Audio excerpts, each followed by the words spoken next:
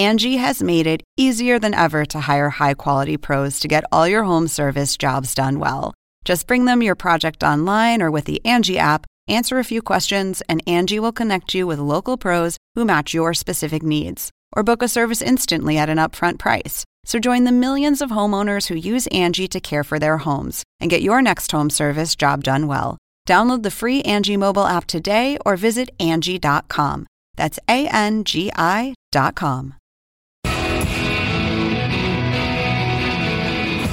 We're backstage at San Diego Comic-Con. We're outside. This is Matt Harrigan with the Adult Swim Podcast. Chris Prynoski has been making cartoons since the late 90s. He just pulled up in his titmouse RV to tell us everything he knows.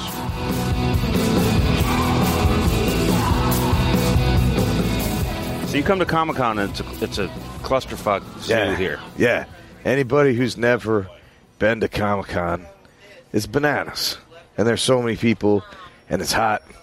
But we've been doing for the past 5 years an RV where we stock it full of cold water, beer, booze, and ice cream. And ice cream. And we just drive around and we do all our press. This is the only thing I'm doing that isn't on the RV right now. Yeah? The only interview I've done that hasn't been on the RV. You do everything on the RV. Yeah, man. And most of the people are so stoked, you know, if you're writing for like a nerd blog or animation blog, which are mostly the people who want to talk to us. They're like, they don't have big fancy press rooms. They're like, whoa, this is great. Like, I don't have to like find a corner of the lobby of the Marriott to like try and find a half decent place to record to plug in my shit. Yeah, exactly. At the Bayfront. Yeah, and yeah, it's been cool. And then we stay at a campground. You camp? Yeah, and like the first 3 years I actually slept on the RV with like our crew. You slept on the RV? Yeah, and it's cool. The RV's air conditioned and the campground's cool. But now we rent these little cabins too, so we have a whole scene down at Titmouse folks at the campground, and we drive around, get drunk, go to the parties, do our Comic-Con shit. Tell me about your relationship with Budweiser. Oh, man. Well, I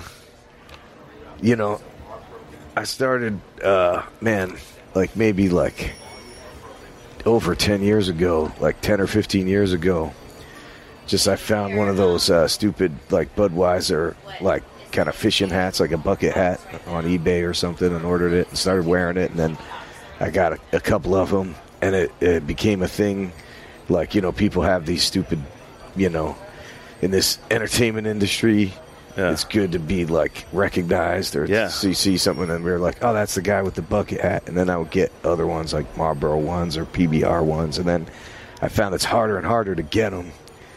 And they sometimes are fucked up, and they get more expensive. So I started making my own with, like, the Titmouse Budweiser version. Yeah. And now what's good, when they first were done, they were too new looking, but now I have a few of them. Now they're all fucked up, just like they should. They're all beat up. And, you know, Tommy Blacha, who's done a bunch of Adult Swim stuff and a bunch of stuff. You know, he's Murderface, and he's co-creator of Metalocalypse. It's his girlfriend, Allison, is like she does like costumes for TV shows and stuff. And she hooked me up with the people. I'm like, you must know somebody who can make a bucket hat. She's like, yeah. She's like, give me the hat that is the exact one that you like, and they'll base a pattern exactly off that hat. Wow. And then you can get this fabric made online. It's $15 a yard. You just send them a pattern, and they'll make it for you. So nowadays with the internet and shit, you can make anything. It's crazy. So, but you don't let other people who work there wear them? No, I mean, not that I forbid them from wearing it. It hasn't really come up. Probably not. It might be weird. It would be weird. Yeah. So, and I like to drink beer, too. I have one of those hats, the Budweiser one. Yeah. But without the brim, like it's just like the top I have part. Some of those too. I did once one. So I ordered one. Yeah, and it was like a little tiny one, like a beanie, like that, right? Yeah. And I wore it under my one. And then at one point in a meeting, I took off my hat, like did a take, like a cartoon take, where I pulled off my hat and had another hat under there. People were like, what the fuck? Do you wear that little hat under there all the time? It worked like a charm. It's a backup hat in case that one blows off. Yeah, exactly. Yeah. Interesting. So you really have a signature look. Yeah, I guess so. I mean, I got, like, you know, I'm a fucking white, bearded, fat dude with glasses. Yeah, get in That's line. like every animator, man. Yeah, I look gotta at me. have something that it's like makes me say that. Actually, years ago, when Adult Swim basically just had a booth on the floor, they would swap out the signs for the shows each day, and they had this cool like Death Clock one that was like made out of metal and it was like bleeding and stuff. And we were like, "What are you doing with that?" And they're like, "Man, we're just gonna throw it out unless you want it. You can come, you can have it, but you got to figure out how to get it home." And we're like, "Yeah, we'll figure it out." So we had like a Honda CRV, and we like measured it. It's like if we put it in at an angle, it'll fit. So we this is going back to being a fucking white fat guy with a beard and glasses, right? Yeah. And Preaching in the choir. So they're like, "Come back at the end of the day and take it, and it's yours," right? So we're going in. I'm walking with she was our kind of office manager at the time. She was driving the truck. Kate, who's like a big, tall, very noticeable, had a crazy dreadlocks and different colored hair and piercings and tattoos. So she's real noticeable, right? And we're walking to go into the con, and the floor is shut down. So the first door, the guy's like, "You're not allowed in." And I'm like, "I'm going to." They're giving me the sign, Adult Swim, and they're like, "Do you have an exhibitor badge?" And I didn't. I just had a regular badge. They're like, "You can't come in." I'm like, "Shit." So we go to the next one. I'm like, I gotta go, and they're like, "You can't go in. You can't go in." So then we go to the third one, and the same thing. You can't go in. You can't go in. I just look over at Kate, and I just make a break for it and run past the guy, and she couldn't. She's so recognizable, she couldn't get past him. But once I was in the sea, it's like, what do they do? The guy can't chase me and abandon his post. And then if he calls on the CB, he's like, "I spotted a white man with beard and glasses with a cartoon character shirt on." It'd be like, fucking, there's a fucking 100,000 guys like that. Yeah. And then we got the sign, and we drilled it to the wall at Titmouse. It's still there. And for years it dripped. It had this weird goo in it that was supposed to represent blood. I think for 5 years it never stopped dripping. There'd be these weird puddles. Yeah, it was a bleeding sign. Wow. It was an actual bleeding sign. So start from the beginning. Yeah. Where you're from Jersey, and you started. Did you draw when you were a kid? Oh yeah, I drew pictures all the time. Draw in your notebook in class and stuff? Yeah, all the time. What did you draw? Do probably standard kid stuff. A lot of Kiss logos and stuff. I remember I have a picture from when I was real young. Probably I was 5 years old. That was it was Kiss and Elvis on stage together. I thought that was a scenario that could happen. Perfect as a band. kid. Yeah, I think they were the two bands I'd heard of at the age of 6. But I drew probably a lot of monsters, a lot of superheroes. Standard demons. Chopping each other's heads off or whatever. Little kids want to draw. Yeah. And would do those ones in the edge of your textbooks. Flip book? Yeah, little flip books of little guys killing each other. Parents encourage you?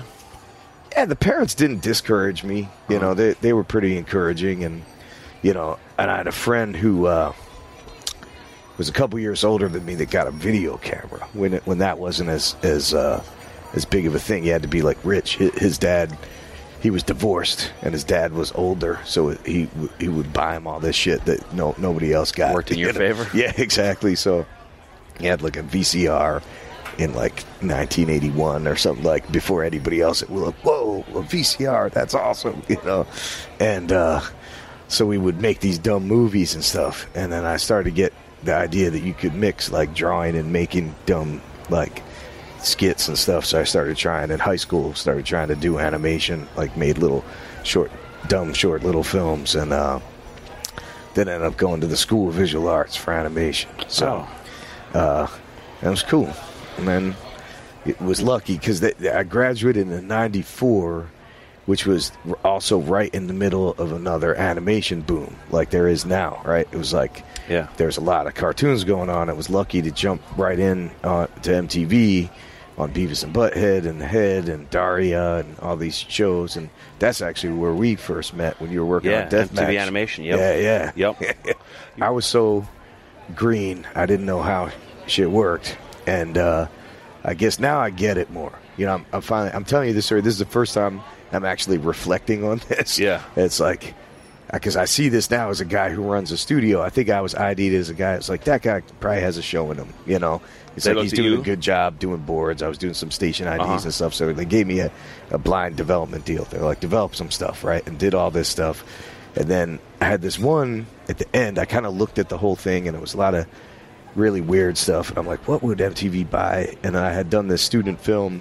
There was kind of this natural dialogue. At SVA? At SVA, of like following these kind of like kids that lived in the Lower East Side and like animating their dialogue and stuff. So I was like, just took a frame of that film, had no idea what the show was. And I'm like, downtown, what do you do in New York when you're 15? This downtown answers that question. And then Abby Turcouli, the guy running it, he's like, that's the one I want to buy. And I'm like, fuck, I got to figure out what that is. What's and the show? I was like, we're just going to walk around. I thought we could make something like Slacker or something where it's like we're just going to record real dialogue of kids, come back, edit it together, and animate it. There won't be any regular characters. It'll just be people hanging out. And they're like, yeah, man, that's the show we're going to make. But then once it got into series, there was a new president of the network, and he was like, oh, you got to have scripts and hire actors and shit. So it's kind of like a hybrid of it, because a lot of the actors are people we met on the street when we were doing the interviews, so they were not professional actors. And a lot of the stories were like based on the stories that they told us, but we still had people write it. But that was a cool project. It was real weird. I was like, I had no idea that was like a fluke that somebody would buy a show like that, like especially back then. So how did you came out of SVA and you graduated with a degree in what?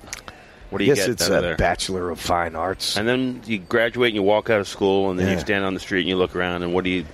Well, that was like a time when, like I said, it's happening now too. Animation was they needed people so bad that I got the gig. MTV? I got the gig. They called me. They knew I had a gig before I graduated because basically one of my classmates was interning at MTV, and I think she told them, they're like, hey, who at SVA, like, who could we hire? And I guess she gave them a bunch of names, and they called me and interviewed me, and they're like, when can you start? And I'm like, I graduate on Wednesday, and they're like, can you start on Thursday? Is that what happened? Yeah. Wow. Basically, so it's not... it's not the best story for this is how you do it. Right, It's like, I would say that's probably rare, but it's kind of how shit's happening again now because we're grabbing people straight out of school. Like, there's such a need for talent in animation right now because there's so many cartoons being made. And I got to say specifically, if you're out there, animation fans, animation wannabe people who work in animation, like, get good at doing storyboards. That's the one that we need the most, man. It's super hard to find good storyboard people. Why is that, do you think? Well, you need to be good at a lot of things. It's like a lot of different disciplines because, like, if you're purely an animator, you could dig into that craft, which is like the movement and the timing and the acting and stuff. Or if you're purely in design, it's about, like, being like a really good drafts person and, making design decisions that are pleasing. Being a storyboard artist, you have to be kind of like a good storyteller, like kind of a good like cinematographer. You have to be like a good writer. You've got to be funny if you're working on a funny show. You also have to be good at drawing. You also have to be good at like posing and acting characters. It's like there's like 10 different skills you have to have. Is there a stepping stone to becoming a good storyboard artist? Yeah, that was the first gig I had actually at MTV, which is there's a gig called a storyboard revisionist, and that's like where you fix all the other boards. So I remember it was such an eye-opener for me because you idolize the storyboard artists. Like, that's what I want to do. And then you sit with the directors, and they rip the board artists' work to shreds. They're like, don't do this, this sucks. And you're like, oh, man, it looks pretty good to me. You don't realize what the problem is. Yeah, and then when you work as a revisionist, you really learn because you have to fix all the things, all the recurring problems. And some of them are specific to shows or specific to that director, but then some of them you realize are like, these are the things that you always want to do, and these are the things you always don't want to do. So the revisionist isn't identifying the problems. The revisionist is just the fixer. Who identifies the problems? The director, generally the director, or maybe the showrunner or creator. I mean, it depends on the scale of the show, right? Right. Like sometimes it's like you got a show and it's like there's many levels of bosses, and sometimes it's like, well, the creator is the showrunner and also the director, so then you're just dealing with one person. But sometimes there's like, you're working on a big show, there's a lot of notes coming down the pipeline, from all different, like a show like Big Mouth, right, that we do for Netflix. That's a pretty big show. There's like 4 creators, and there's a supervising director, and then there's episodic director, so you might be getting like six people's notes condensed down into whatever. So tell me about those early days when you were Daria Beavis, MTV, in the 90s. Yeah, man, it was a cool time. It was super, fucking America had so much money. The economy was doing well. MTV threw these crazy parties all the time. And it was when MTV was a thing, too, Right. And they, all these, you remember, they would throw these Christmas parties and these VMA parties. Boat parties. And it was crazy. It was, so that was I was like, this is what it's like to work, And then I remember moving out to L.A. and thinking, in Hollywood, there's going to be even crazier parties. Never as crazy as the MTV parties. And then the work itself, too, I think... Beavis and Butt was already a hit. I came on in the 4th season. So I worked on season 4, 5, 6 in the movie. So I didn't work on seasons 1 through 3. So it was already, everybody knew it was, by then it was like a huge show.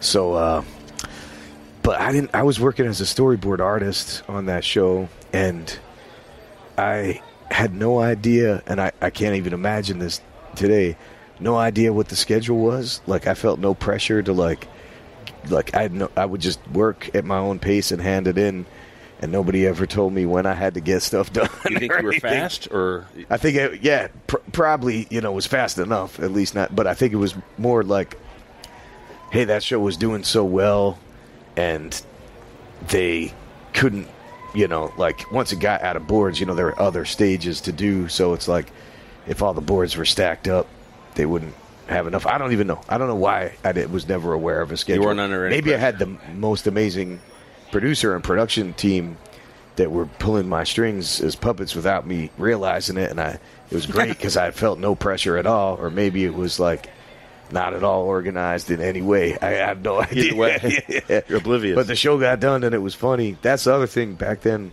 Working on that, I was like, oh man. This show's real funny and good, and it was easy to make the boards funny because the track was funny. And then you start working on other shows. When I moved out to L.A., you realize oh, not every fucking thing is geniusly written funny show, and you feel pressure to improve you got to work real hard to make it good. Sometimes when you're working on stuff, you're like, oh, this one's oof. I directed a couple pilots, and it was like, there's always something cool about them, but when my first couple gigs, and I'm like, we got to figure out how to make this work. This is not as funny as it needs to be to get picked up, Why'd you move to L.A.? Well, so here's what happened. I always thought I'd be actually one of the first real job out of college I had was working for Ralph Bakshi, kind of weirdo, independent animation guy. And he hired me, and but then he skipped town. He shut down his shop, and I went back to MTV. I was going to work for MTV for 2 weeks as a storyboard revisionist, and then start on my job for Bakshi. And then I went in, and it was like a ghost town where, I pushed the door open in it, and there was papers, open windows, blowing papers around, no furniture. I'm like, he's gone. What? Yeah, he's a crazy dude, fun dude, but out of his mind. So I went back to MTV. And, the point of that story is I thought I was going to be an independent, fuck the man, New York animator, Ralph Bakshi or Bill Plimpton or somebody, right? And then I started working at MTV and became got in the system of doing cartoons and stuff. So L.A. didn't really occur to me initially. I thought I'm going to be independent, New York guy, but then as I started working on TV shows and stuff and developing stuff and sold a show and things like that, I'm like, this is cool. Maybe I want to do this. And then that Downtown show only went for 1 season. Got a lot of critical acclaim and awards and shit, but it got canceled. Did you get an Emmy for that? we got nominated for a Primetime Emmy. I think it was MTV's only Primetime Emmy nomination for animation. Wow. Because at the time, like, Beavis and Butthead wasn't considered serious enough to get an Emmy, you know? That's crazy. And it's weird. Like, can you watch it anywhere? Is it available? You can watch a bootleg. Like, you can, you may or may not be able to get a bootleg if you search it online. And what was my point? Oh, yeah. So anyway, I hadn't thought about L.A. until so the downtown show gets canceled, right? And I convinced my wife at the time, she was my girlfriend, to quit her job because she was working in this celebrity. She worked at a celebrity photo agency that represented all these like famous celebrity photographers like Mark Seliger and David LaChapelle and all these guys. And she hated it because it's like, that business is really, really brutal. And she would come to MTV and be like, man, it looks like you have fun. I'm like, we do. We're making cartoons. You should quit your job, do this. Because she went to school for painting and film. And I'm like, come in. She came and like worked as a color stylist. And then, so she quit her job and she just had like a couple little freelance jobs. And then I lost the show I was doing.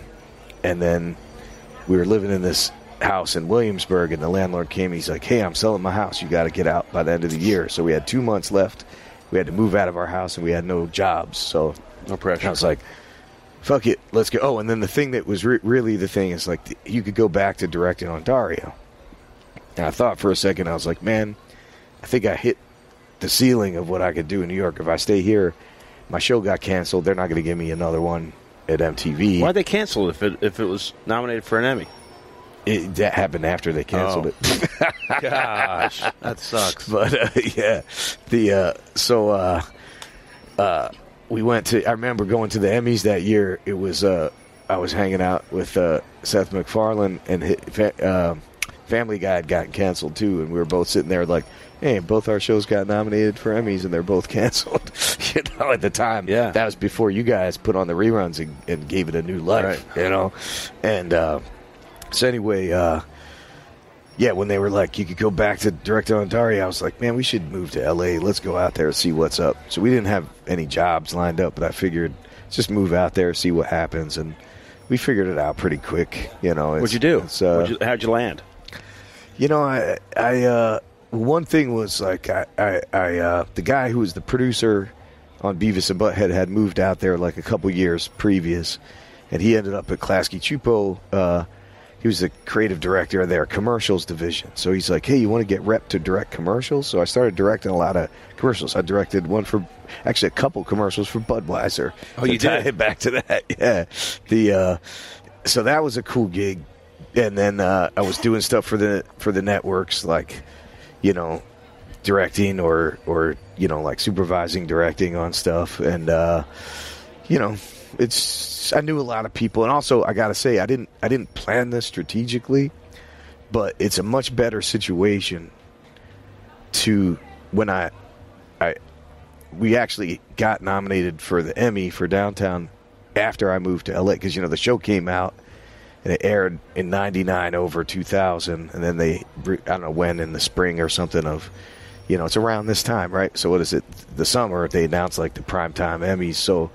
It got announced while I was in L.A., like, looking for jobs. And they're like, oh, you're a fucking Emmy-nominated primetime show creator. It's a good position to be in when you're looking for gigs. Yeah. You know? Yeah. So it just worked out well for that, you know. It was luck. It worked out lucky, you know. So what'd you do then? So then... did some ads. Yeah, did a lot of commercials, you know, and I was on the weirdo list.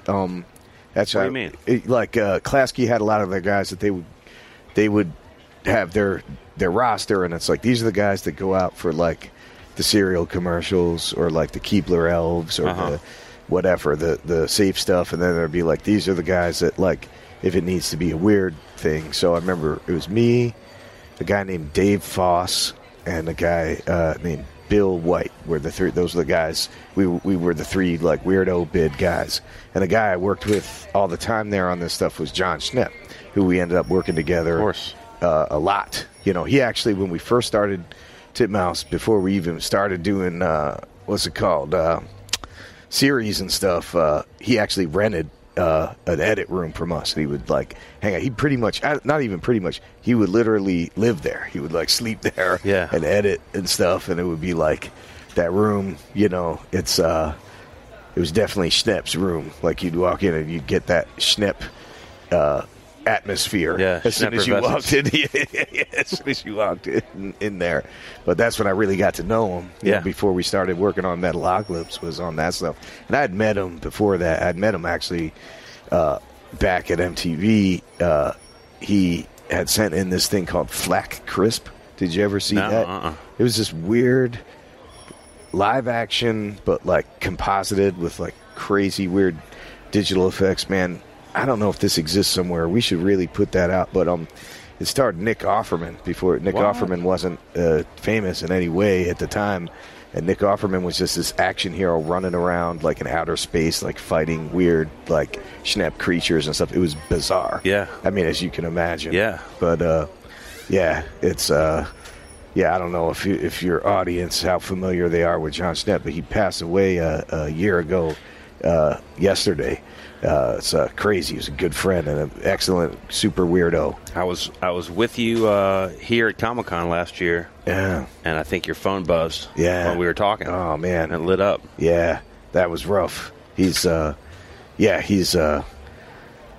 singular human being. He cut some Space Ghost stuff for us out in L.A. Yeah. We had a black leather couch that he stayed on when he cut it. Yeah. He didn't drive, right? Yeah, that's right. So he'd take the bus across town. That's right. Santa Monica, come in, work on Space Ghost all night, all that's day. Right. That's sleep right. on that couch. That's right. And then eventually go home just whenever he was knew when he was done.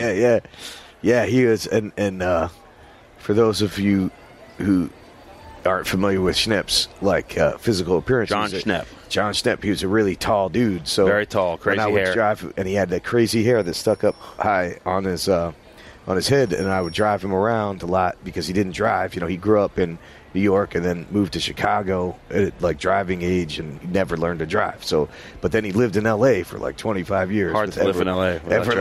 learning to drive. Actually, he did learn to drive. He did? Like 2 years ago, but then he never drove. Like he got a license. At least he's like, at least now I can drive. He had to. But when I would drive him around, because of his height and his height of his hair, he would get a car head. You know how people get hat head? Because his head would actually touch the top of the car and flatten out his hair from the roof of the car. So, yeah. That's funny, man. But yeah, man. Real good dude. Tragic loss. Yeah, man. And I had this thing happen.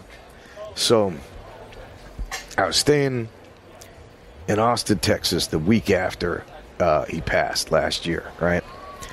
We have a place outside of Austin, and we bought it from these hippies, right, who had all these like new agey, like kind of like energy circles around it. They have a labyrinth that you could walk, and there was this cool, and it was cool, right? Like I'm not a ghosty guy, but I was like about to go to sleep. And I was in that state where you're not quite asleep. You're just like about to fall asleep. And the family had already gone to sleep. And I was kind of hanging out on the couch and looking out the window at one of those energy circles. And then at the energy circle, it looked like some 80s special effect. This is a true story, at least, you know, whatever. I don't know how this came about. But it looked like one of those like Jedi ghosts, you know, a blue, transparent or translucent version of John Schnepp appeared in the energy circle and floated over to me, right? And he looks at me and he says, "Repeat after me. Scrimble, jamble, cleamble, gooms, gwimble, jamble, gloom," right? And I repeat it exactly, and then he's like, "Nope." And then he says another nonsense phrase, right? And then I repeat it exactly, and he's like, "Nope." And then that happens like 8 or 9 times where he keeps asking me to repeat this nonsense phrase, and every time I repeat it exactly, and he says, "Nope." And then the last time he did it, I decided I'm going to say a totally different nonsense phrase. And then when I did that, he like folded his arms and went like, and like nodded his head and floated away backwards. So that was like my last interaction with maybe Schnepp's ghost. Who can know, right? Either it's like my subconscious mind like working out something in my brain as I'm about to fall asleep, or it was his ghost. After it happened, did you go to sleep? I did. Yeah, I did go to sleep, but I was freaked out for a while. The next day you wake up and you're... Yeah, I was like, Got oh, that visited was by weird. Schnepp. Yeah, and I told Shannon, and then actually told that story at his memorial service, too. Yeah, it was, a crazy experience. Yeah. Wow. I couldn't believe it. Yeah. You believe in ghosts now? Maybe. Who can know? Sounds like you do. Yeah. I like ghosts. That's cool, man.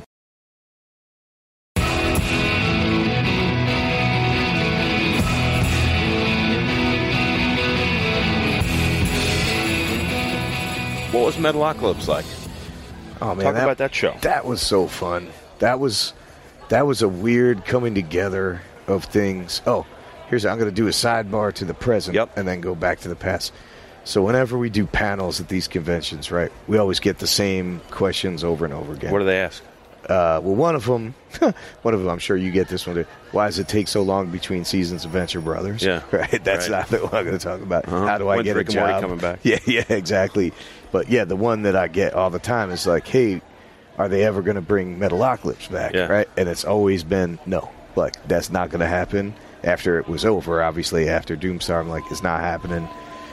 You know, I know you guys want it. You can fax as many things in. You can hold as many protests in front of Hulu as you want. Right. It's not happening. But now, with the Adult Swim Fest, Brendan's performing, Death Clock's performing, and we're making new music videos for it. So about that? Maybe you can't get a new TV show series, but you can see, if you go to Adult Swim Fest, you'll get to see some cartoon Metalocalypse stuff that you have never seen before. November 15th and cool. 16th. Yeah, there LA. you go. But anyway, so Are you doing? So you're doing animation for the festival? yeah, we are. So you're doing Metalocalypse animation now? Yeah, isn't that fucking crazy? That's crazy. Yeah. So that brings you back to like the beginning of that project, which is really weird. So I knew Brendan Small, Tommy Blotcher, the two creators, separately from working on them with different projects, and I knew Schnepp obviously really well. And Brendan, I was working on a project with him for Sci-Fi Channel that never went anywhere, but we were already working together. Tommy, I knew from around. He had been in like writers' rooms and edit sessions, and I'm like, that's like the funniest fucking guy. And also, I like metal, and that's pretty much. I was from New Jersey, it's like metal and hip hop. That's what you listen to when you're from New Jersey. Who do you like? I like who I loved. My first concert that I went to when I was 14 was King Diamond. King Diamond and Merciful Fate. And I remember I asked my mom, because it was in Philadelphia, right? I was like, I want to go see King Diamond. She was like, no, I'm not. That's devil music. I'm not taking you. You're not allowed, right? So this is the perfect, 14-year-old in 1986 story is like, we boosted my friend's dad's car. None of us had driver's licenses.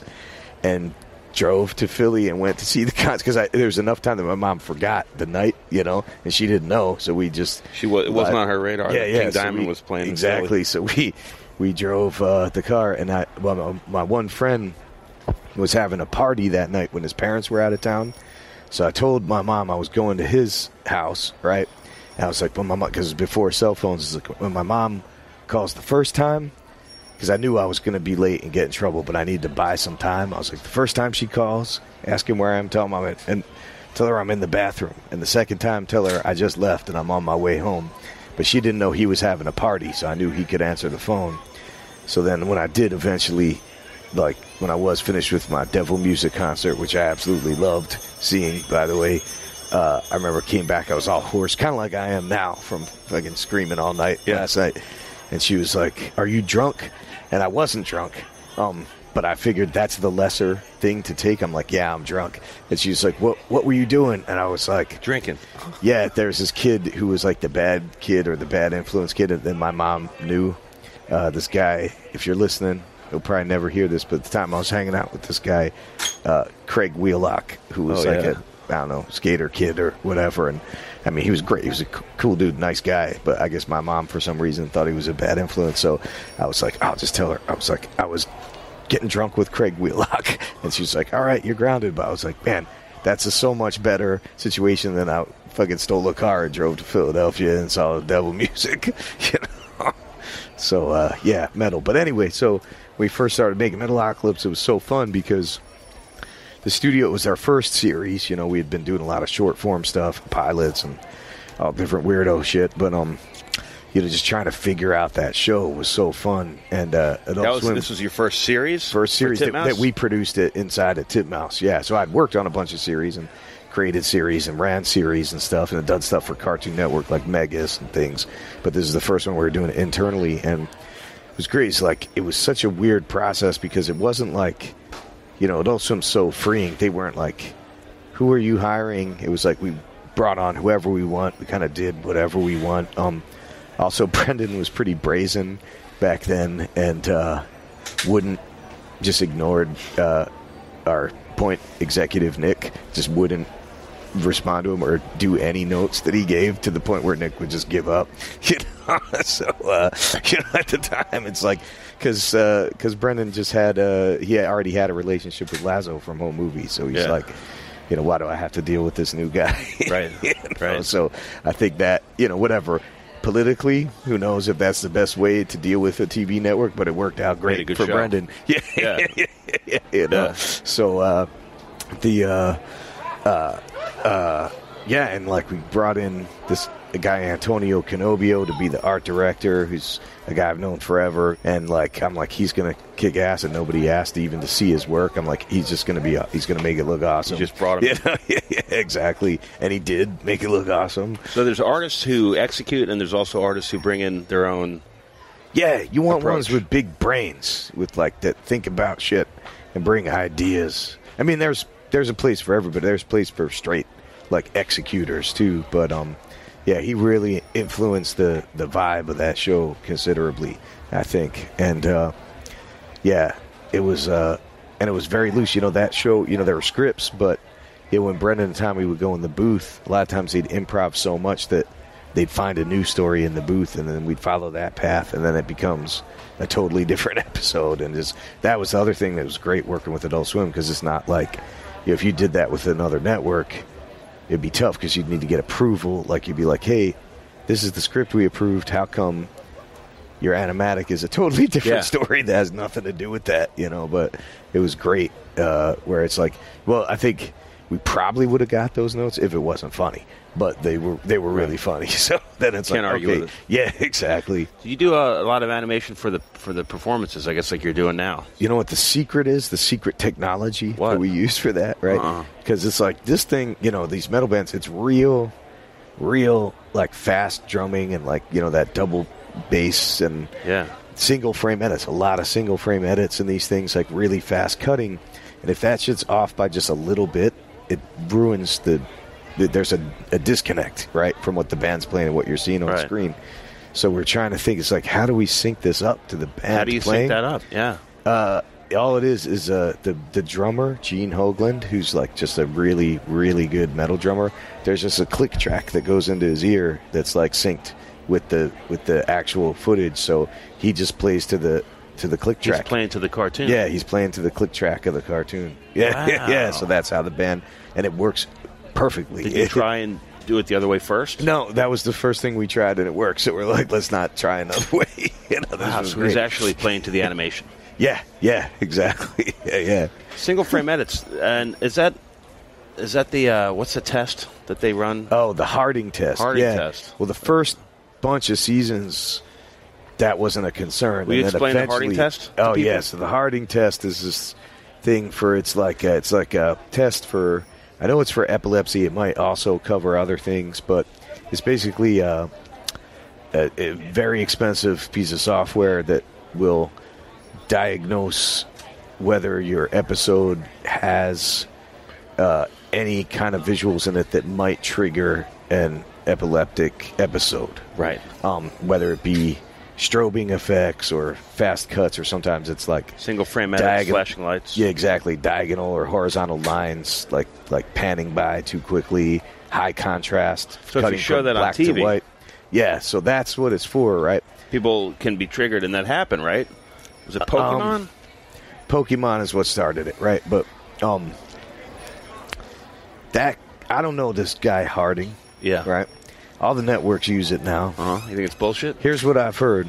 The guy who invented the spec of what it does, and the guy who makes the software, the guy who said this is what you need is the guy who also makes all the money on it. So it's like it's a one dude like singular ecosystem. I get if you're a network, right? You want to have your liability sorted out, right? So if somebody does, have a seizure or have something bad happen and they sue you as a network, you'd be like, well, we did our due diligence. We used this test that's supposed to be the thing. Yeah. Right. And so maybe it works, maybe it doesn't. Who can know? I guess so far so good. I don't think it can hurt, right? It can't hurt. Bullshit on it, though. Maybe. I don't know. That's interesting. But it's a good thing. It's a good thing to not cause people to have epileptic seizures. Yeah. So I guess if there's a chance that it's helping, it's a good thing, right? But did that affect the animation and the live performances? Did it not apply to that? It didn't apply to the concert because I think concerts already have a bunch of flashing lights and stuff. But TV, it did.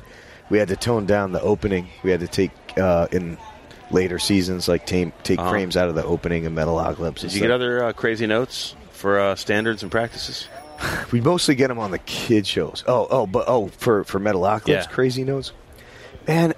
Not so much because, again, Adult Swim lets you get away with a lot. I mean, actually, the main thing was the main one for Metalocalypse is there's a character, Dr. Roxo, who loves to do cocaine. And although he could talk about doing cocaine all the time, you could show piles of cocaine all around him. You could show him holding cocaine. You could show cocaine around the rims of his nostrils, but you could never show him actually doing cocaine. You could never show him snorting cocaine. Yeah. Which, is kind of silly because there's no question that he's continuously doing cocaine the whole time. But that was like an S&P, you can't show the actual act of... and then the other thing that happened across all our shows, and I'm assuming all shows across Adult Swim, later on, this happened maybe, 5 years ago when this might be something you have to cut too. When the Truth guys bought a big block of advertising on Adult Swim, the Truth anti-smoking campaign. We got the note you got to cut smoking out of all any new shows. Can't have people smoking. So. And Super Jail was a big, everybody smoked. All the characters smoked in Super Jail. So Christie was real smart. He's like, hey, I get it. Truth campaign pays the bills. That's what allows our cartoons to exist. But can we do one last smoking episode where there's one cigarette left in the jail and they have a gigantic fight over the last cigarette? And we did that episode. And that was and then after that, there was no more smoking in Super Jail. On the network. Yeah, and on the network. That was the last incidence of smoking on the network. Yeah, exactly. Yeah, so you're not going to see people smoking in Adult Swim cartoons since whenever that was. That's funny. 2014 or I didn't know that was. Yeah. So you've expanded. Titmouse has expanded tremendously. We keep expanding. It's crazy. Yeah, the L.A., we've got a few offices, New York and Vancouver. Yeah. So we make cartoons all over the place. Why do you do that? Why do you need different offices? Well, the New York one was all about Adult Swim because basically, Chris McCulloch and Christy Krakis are two guys I've known forever. Actually, Christy worked on Daria when I was working on Daria and at MTV, and he lived on my same street in Williamsburg. We lived one block away from each other, so I'd see him on the train all the time. We'd party, we'd hang out in New York when we were at MTV. We kept in touch when he was in that band Cheeseburger. When he swung through town, we'd hang out and stuff. And then we didn't do the first season of Super Jail. That was done at Augenblick, who's a friend too. They're a great studio. But he then got a gig. He got a Comedy Central show that had a bigger budget, and he turned down season 2 of Super Jail. And Christy was like, I need a place to do my show. Aaron's not going to do it. And Aaron had good reasons. He was like, it's funny, I called him. I was like, why are you turning this down, man? Is there something I got to look out for? He's like, man, I don't want to be you. I only want to do one show at a time and make it good, not be like making 5-10 shows at the same time. So I was like, all right, that's cool. He's like, plus this Comedy Central show has a lot bigger budget. We're going to be able to, run my studio better. So anyway, the point of it is Super Jail didn't have a studio. And Christy's like, hey, can you take over Super Jail at Titmouse? But I don't want to move to L.A. And then at the similar time, Chris McCulloch, they parted ways with the studio that was doing Venture Brothers. He's like, I need a place to do Venture Brothers, and I don't want to move to L.A. So both Christy and McCulloch, it was a weird thing. They went out with Ali in New York and conspired on a plan to convince me to open up a studio in New York. And they called me afterwards, and they're like, would you open a studio in New York? And I went out there, kind of scouted it out with Antonio Canobio, the guy I was telling you before, and we're like, I think we could do it. And since I was from New York, it didn't freak me out. I had already worked there and knew everybody. So I ended up, Lazo called me, and he's like, hey, so what's up with this New York studio? And I'm like, well, I'll open it. You need a place, and this is the best thing. This is, and that's a guy that Lazo, he's an interesting character, like all of us. But if he says I think he's really fair and really, really, you can really believe things. If he declares something to you to support you as an artist, he basically said the thing. There's only insurance I needed to open a studio, which was, if you open a studio in New York, I'll support you with work. And I was like, all right, I believe you. And then he did. So it worked out well. And that's why we opened the New York studio. Fantastic. Yeah, because he's like, I got a bunch of creators in New York that need stuff all the time. So it's like, it's,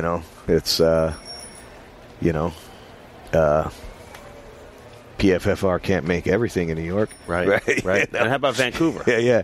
And Vancouver was a similar thing, right? Where basically it was like opportunity based, where we were doing this show Motor City for Disney, and it was hard to find. We needed like really, really strong 2D animators, and that culture in LA had kind of been whittled away because they ship shows overseas most of the time, and we had animators in house, but even in our shop we couldn't find enough to do like the really high quality 2D animation.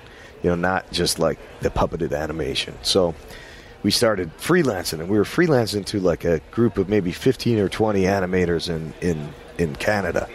And Ben Kalina, who's like more of our business guy, right? He was like, if we opened a studio in Vancouver, we could get tax credits on these guys, and it would be a lot cheaper. We could like actually have better production value. So we were looking at opening the studio in Vancouver, and then one of our animators sold a show to Nickelodeon, right? And he told Nickelodeon that he wanted it to be animated at Titmouse, and they were like, Nickelodeon's like, we can't afford to animate this in LA. And they were right. Nickelodeon's like, yeah, we can't. Like, it would be too expensive to do it in LA. But I was like, hey, man, we're opening this shop in Vancouver, and we just like really pushed down. We put the gas pedal to the floor. We opened that studio, got it like up and running from like 0 to like 35 people in it in like a month. It's like we're like, all right, we're doing it, and that one's real big now. There's like 300 employees in Vancouver. How many employees at Titmouse now? There's 750 employees, man. Wow. Isn't that bananas? How's that feel from going from day one to this? Man, it's weird. It's like, I like it. It's cool. I mean, I love that we're making all these cartoons and stuff, but I do kind of miss like when you have less than 100 employees, you can know everybody. Yeah. Like every single person, you can know their name, you can know their personality. Those days are gone. I can't keep track of 750 people. I'm lucky if I know their faces. I know, it's bonkers, right? Well, like I was saying, it's a good time to be an independent because we're working for everybody. I think we're in production on 13 series right now. So it's like, and it's for it's for pretty much everybody. And then pilots and stuff too, even like other weirdos who are trying to get into animation who've never done it before. Like there's like, I feel like everybody's trying to do an animated series now. You're the gold standard. Well, thank you, man. How do you find people to work for you? You said you pull them right out of school. Sometimes, the best way I find, if you can get it, is referrals, right? Because somebody can have a really kick-ass portfolio or a really good reel, but you don't know what they're like to work with. Like, you don't know their speed. You don't know their professionalism. Like, if they're an asshole, So if somebody can vouch for somebody, if you have somebody who's worked with that person, or if it's a student, like a lot of times they'll they'll pull the coattails of the other students. You know, they're like, hey, man, you looking for guys? This guy was my roommate. He's also real good. Or, you know, this was my girlfriend. She's better animator than me, or whatever. You know, that's usually how you find people. Or even some of the teachers will hip us. They're like, this is the one you got to look out for. And they'll like slip us the thing, you know, ahead of time. So, but I think that's an important thing for students. Like this art school, man, it's expensive. It's kind of a racket, right? Because you could learn art. You could get skillful at art and spend way less money and not have all this like crazy student debt.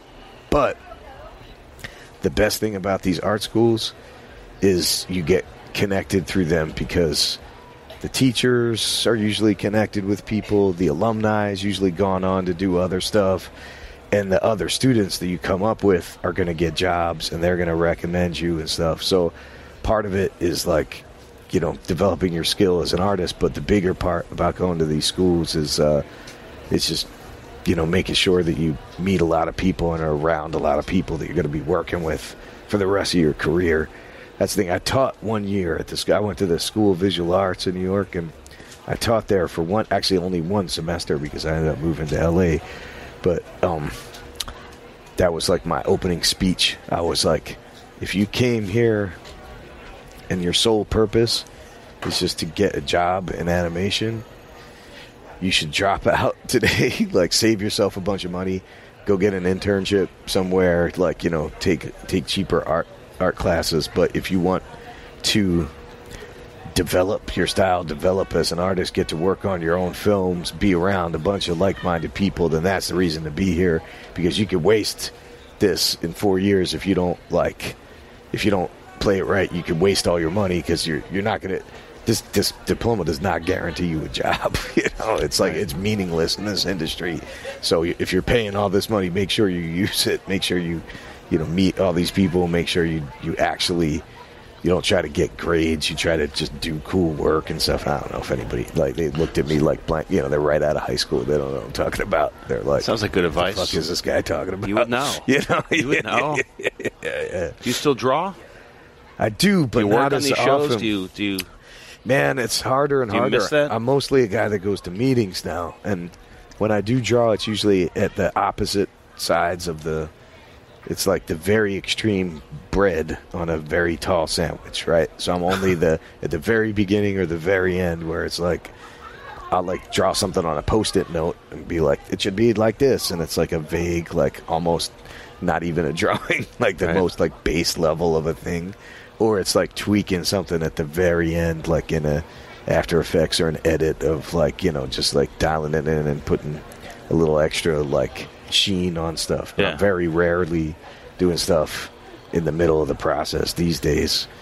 Every once in a while I'll do drawings, or sometimes for the promotional stuff or dumb stuff, like I'm doing the next T-shirt for our next Smash party. So it's like stuff like that. That's fun. Tell us about your Smash party.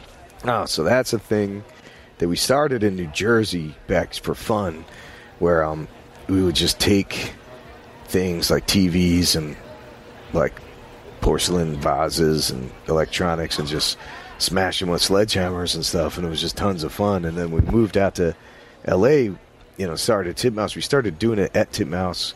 It kind of became our company party, and now it's gotten huge. We build this big cage in the parking lot, and we have bands play and food trucks, and it's almost like this thing. Like the last couple of years, over 2,000 people have come to the Smash Party. Wow. It's a real crazy party. But we have we've gotten like real legit with it now. We have people sign releases, and you get a wristband. You can't go in. We have 4 people attending the cage. There's one called the Ringmaster, right? The Ringmaster is kind of like the shot caller who is like the hype man and kind of like announces the people and gets them all riled up. And then there's the referee. The referee just looks for anybody doing anything safe and has a whistle and blows a whistle if anybody tries to do something crazy. And then we have 2 professional medics, like actual medics we hire from like EMT place. And the reason we have 2 is so in case somebody actually has to be like fixing somebody up, and a second person gets hurt, then they can fix the second person up, because we had that happen in the past too, where what it's happened? like, well, it's not usually that bad. It's Glass usually flying? like cuts and stuff like that. Oh, in the cage, it's all these layers. Like, it's just like we have like plastic around the bottom, and then it's a chain link fence, but we put this like fine mesh screen around it, so even like little tiny bits of glass and stuff can't get through the cage. And one year, I remember, you learn a little bit every year. Like one year, somebody threw an axe at a TV, and it bounced off the TV, and then that's before we had a ceiling on the cage, and it was spinning around, and everybody was looking at it like, holy shit, that axe might come out into us. And luckily it didn't. It fell back in, but I was like, remember looking to the side of the person sitting next to me, he was like, we need to get a ceiling on this thing next year. Like, that's not a good sign. And we, like, over the years, just learned things. It's like, we don't allow people to smash, like, food, like, no watermelons, like Gallagher, because it gets too slippery in there. And we don't allow fire, because for obvious reasons, like, a lot of times people would light shit on fire, and I'm like, that's just getting it's a little too dangerous. It's dangerous. This thing is dangerous enough. It's too dangerous. We don't need people getting lit on fire, And we did have one guy that had to go to the emergency room one year. He had to get 6 stitches in his hand, but that's the worst injury we've had. So far pretty good. And that guy was even wearing, learning about things like that's the year. Like he had like heavy leather workman's gloves on, right? Because we have everybody's got to wear safety goggles, and they have to have, long pants, no open-toed shoes, and we have other safety gear. You can get as safe as you want. You can have every inch of your body covered if you want, helmets, all this shit. But we have like a base minimum. And even that year, I was like, because he had a sledgehammer. When you swing a sledgehammer, you're supposed to slide your one hand to the bottom and use it as like a lever. But he kept his hand at the top near the metal part, and he smashed through a TV screen. And when he pulled his hand out, like a piece of glass cut his hand. And I'm like, man, even with heavy leather gloves. So we researched it, and we got snake handler gloves, and that's what we use now, because they can survive. Like, you can have a fucking like cobra bite it, and it won't be able to penetrate it. So those snake handler gloves are what we use now. So it's like even like a cobra biting down on it with full force can't penetrate this thing. So far those have been good for keeping people from getting cut. But yeah, we learn a lot on that. And then we made a VR game called Smash Party VR, where you can be in VR, and it's like you're at the Smash Party, but you're in VR. We should broadcast it. It's real dumb. Oh, yeah. You should have people play it, man. It's real dumb. Yeah. You would like it. All right. Chris Prynoski. Woo! The gold standard. The standard bearer for American animation. We World did a animation. podcast. Thanks for coming on. Thanks for inviting me. Music from this episode is a song called Bochicha from the album Sun-Bronze Greek Gods by Dom. Be sure to visit adultswim.com/podcast for links to some of the things Chris and I were just talking about, and we'd love to hear from you. adultswimpodcast@gmail.com. Send us your requests, comments, criticisms, whatever. Thanks to Dave Bonowitz for editing this, Christina Loringer for her help, and thanks to you for listening.